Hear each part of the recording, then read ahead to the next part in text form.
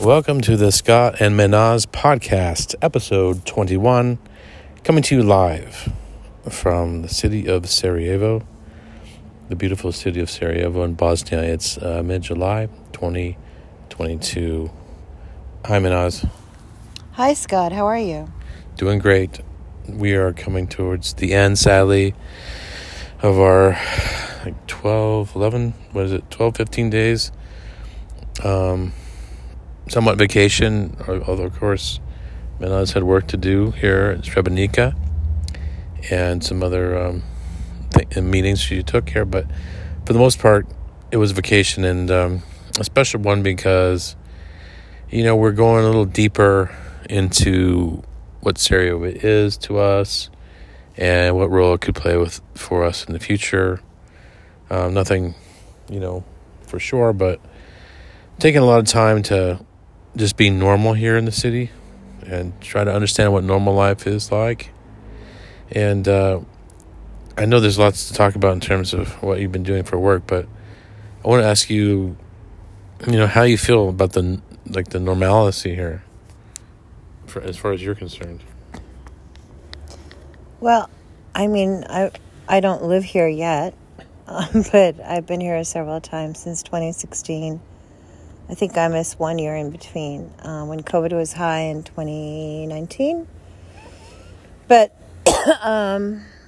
I really love the normalcy here. I mean, it's an incredibly beautiful city with amazing people, with a very deep-rooted history, starting with, World War One.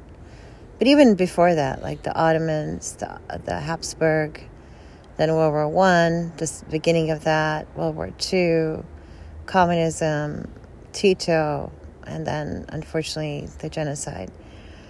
And for me, that's always interesting in a city, because there's an intensity and people are aware of their history in a way that compels me to be somewhere. I just loved, the days that I did have off. I loved them. I was very relaxed. The weather was fantastic. The coffee was amazing. The food. And just walking and watching people and seeing the diversity of faith here was an incredible thing for me every time I'm here. Having the azan next to me at the mosque, listening to the Catholic church bells, seeing the Serbian Orthodox Church open, watching people in and out of the synagogue, which is also not too far from us. To me, that is real diversity in a place. I don't think I've ever seen that anywhere else. U.S. has the freedom of religion, but it's not this close. And the city is small, and that's what I like about it. It's small. It's not too dense. Right. It's very clean. I saw a woman pick up a wrapper that fell out of her purse the other day, and I really admired that because the city is so clean. I mean, Bosnia is a very poor country, but it's a very clean, efficient, very functional place. And it has its challenges, like most countries in the world, but it's a place where you just kind of feel like everything's easy. You can walk into a museum, you can walk into any place you want, no one questions you. There's no sense of danger around you. There's a sense of friendliness. Things are expensive for Bosnians here locally. For us, it wasn't, because we, of course, came in with U.S. dollars. And everything is accessible. I didn't miss anything that I would have normally in a city like, say, Karachi or even Istanbul. Istanbul is huge compared to Sarajevo, so it's a very dense, populated city. I love it too, but Sarajevo has a charm. There's a certain kind of magic about it, and I think for me the draw has been the diversity of faith, but also the people. And if you don't speak the language, they're very sweet. They really try in English. They really struggle with you because they want to communicate and welcome you to the city. And they love it when you appreciate their culture, when you appreciate, their museum or their literature, or just if you say to them, I love Sarajevo, I think it's beautiful, their face just lights up. And they just feel so happy about that. So that's sort of, how I feel about it. I got some writing done. I'm a little disturbed about how much the focus is on genocide here a little bit, because I always think of the future generations, but I'm not one to say what they should be doing or not. I was putting to paper some of my thoughts on the whys of Sarajevo, meaning why would someone want to live here? Why would someone love it? And the first thing I noticed is that, you look for some really interesting quotes that sort of jump off. It's a jumping off point for your writing. There's really nothing interesting in terms of a good quote for Sarajevo. Maybe that's because there's too much to say. But I think it's another reason. I came up with my own quote, which is that Sarajevo is like a beautiful woman who does amazing things with leftovers. Meaning, people come here not for something new, but to honor memory, to pay homage to, a place that has seen its ups and downs, but does its best with the refugees who come here, the people who are here who have been through a lot, the leftovers, so to speak. And they do amazing things with the leftovers that they have, there's a lot of entropy here. There's a lot of pain that still is people wear on their sleeves. Even in the fancy malls that they have here during this last week, they go out of their way to flash big signs that say "Never forget Srebrenica." The terrors of the siege and the genocide are right here in your face. You're trying to buy a new shirt, have a coffee, and it's right there. I think that's something that's really unique in the cities of the world. But in terms of this city, it's very symbolic. You've got like a river that runs straight through it. And it really is, it's not necessarily something that delineates haves and have-nots, but it's a symbolic of all kinds of different kinds of separations here. Separations ethnically, separations religiously, even separations economically in terms of Sarajevans and money that comes from out overseas to buy and to build huge new apartment buildings here.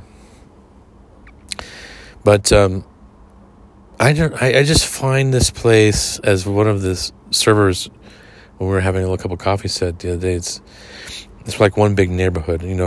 We've now are diving deep into the place, so we know individual neighborhoods, but the whole place is like one big neighborhood. I've often said to our people in New York, it's like one big Lower East Side, meaning that's a high praise. It's a place that's Lower East Side is one of the most interesting places in the whole state of New York, and I find that's the case here. But it has a beauty of it. I'm sitting here now. It's close to 10 o'clock at night, and the sky is clear, beautiful stars out. We've been looking at this hillside for the last 14 days, and twinkling stars and satellites and planes going by. It's just I feel very inspired, calming. I feel very good about this place. It's very peaceful, too. Of a place that had the worst siege in modern history, the payout right now is that it's peaceful, at least for now. You can feel it, But I was going to ask you a little bit about the conferences you touched on and some of the things you did while you're here, Srebrenica, and the literature stuff you did, and some people you met while you were here. I'll talk about one of the weird people I met. So, I've been coming to Sarajevo, as I said, for quite some time, and so this is a conference that a friend of mine used to organize and another colleague organized this year. It's really on Holocaust, genocide, culture, politics. And so I attended that and saw some of my old colleagues there. which was really nice. And then the next day we left for Srebrenica, where I co-sponsored the Post-Conflict Genocide Center, which brings in 50 students internationally and also locally to come study human rights for 14 days, where I gave a workshop on religicide. And it was really, really, for me, it's inspiring because these students are mostly human rights MA people. They're kind of my people. So they're very intrigued, interested, have really great questions. And then we went and saw an art exhibit. Then I met the head of the Literature and Visual Performing Arts director here in Sarajevo, Sheila.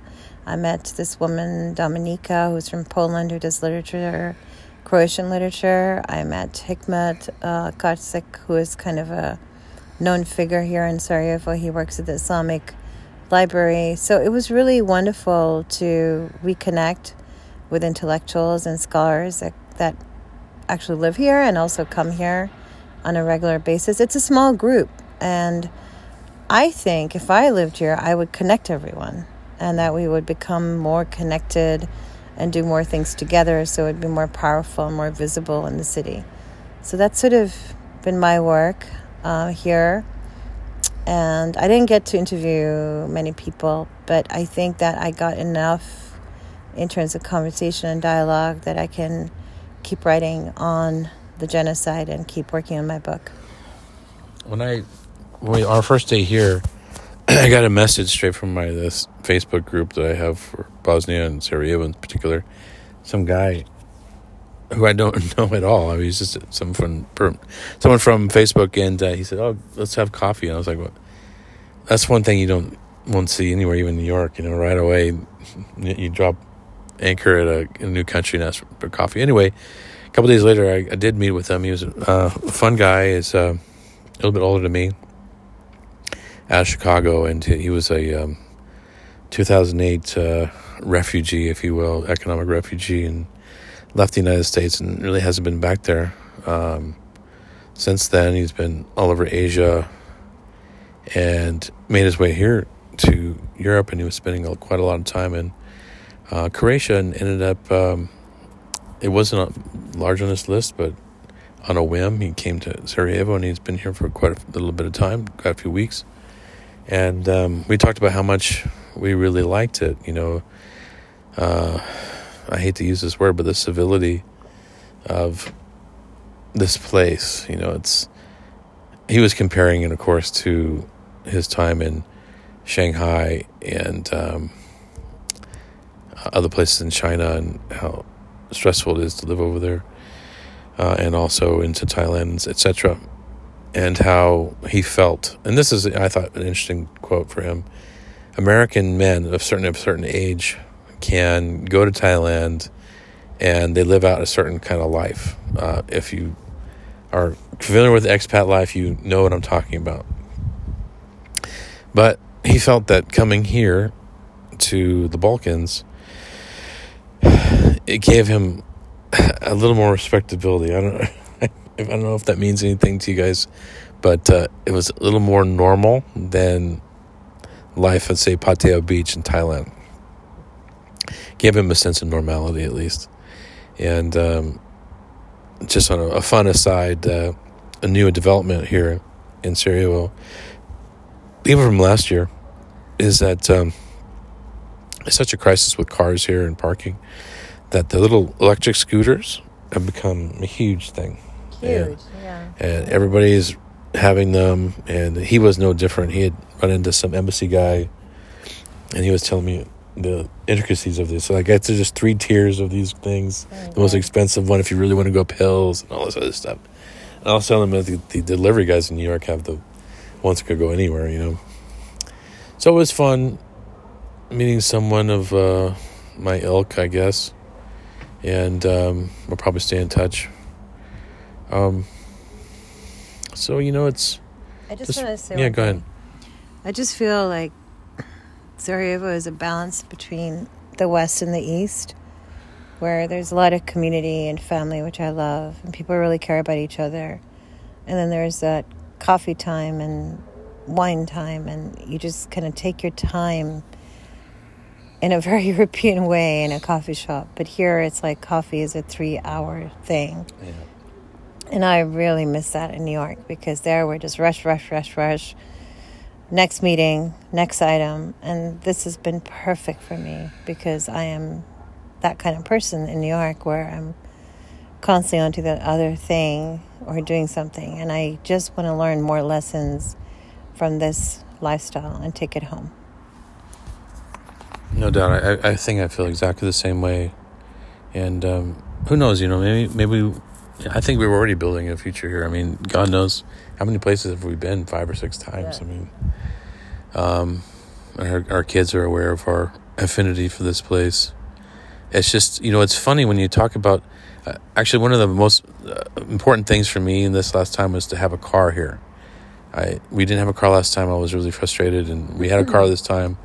Kind of a, over the top extravagance, but we went to Tuzla this time and had a good time there.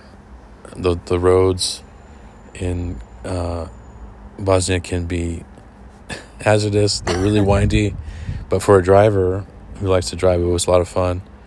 Beautiful countryside. Yeah, just stunning. But the only way to really know the neighborhoods around here is to have a car. I mean, you could kill yourself trying to walk up all these hills, And driving around here can be a challenge. It's narrow roads, and sometimes they're one way. And Rhea and I got stuck on a hill and had to back up, and trucks and all kind of stuff. But with the car, you start to understand the neighborhoods. And I have to tell you, this last week reminded me a lot of when we first were staking out New York to live. And right now, I'm like a half a cab driver in New York. I could take you anywhere you want to go. I know it all. I've driven it all, But those days, I was totally in the blind. I was just trying to find my way here and there. I mean, the turnpike seemed illogical to me at that time. Still does to me. And I can see people still driving around New Jersey. Like, man, I feel sorry for them because it was never designed right. But I'm feeling like in that stage now where I'm learning the geography here. Of course, it comes after time. It reminds me of that time 11 years ago when we're just trying to find our way in New York. So that's it for us on this podcast. I mean, I think we just want to leave you with the idea that we had a great time in Sarajevo. By the way, the weather was amazing.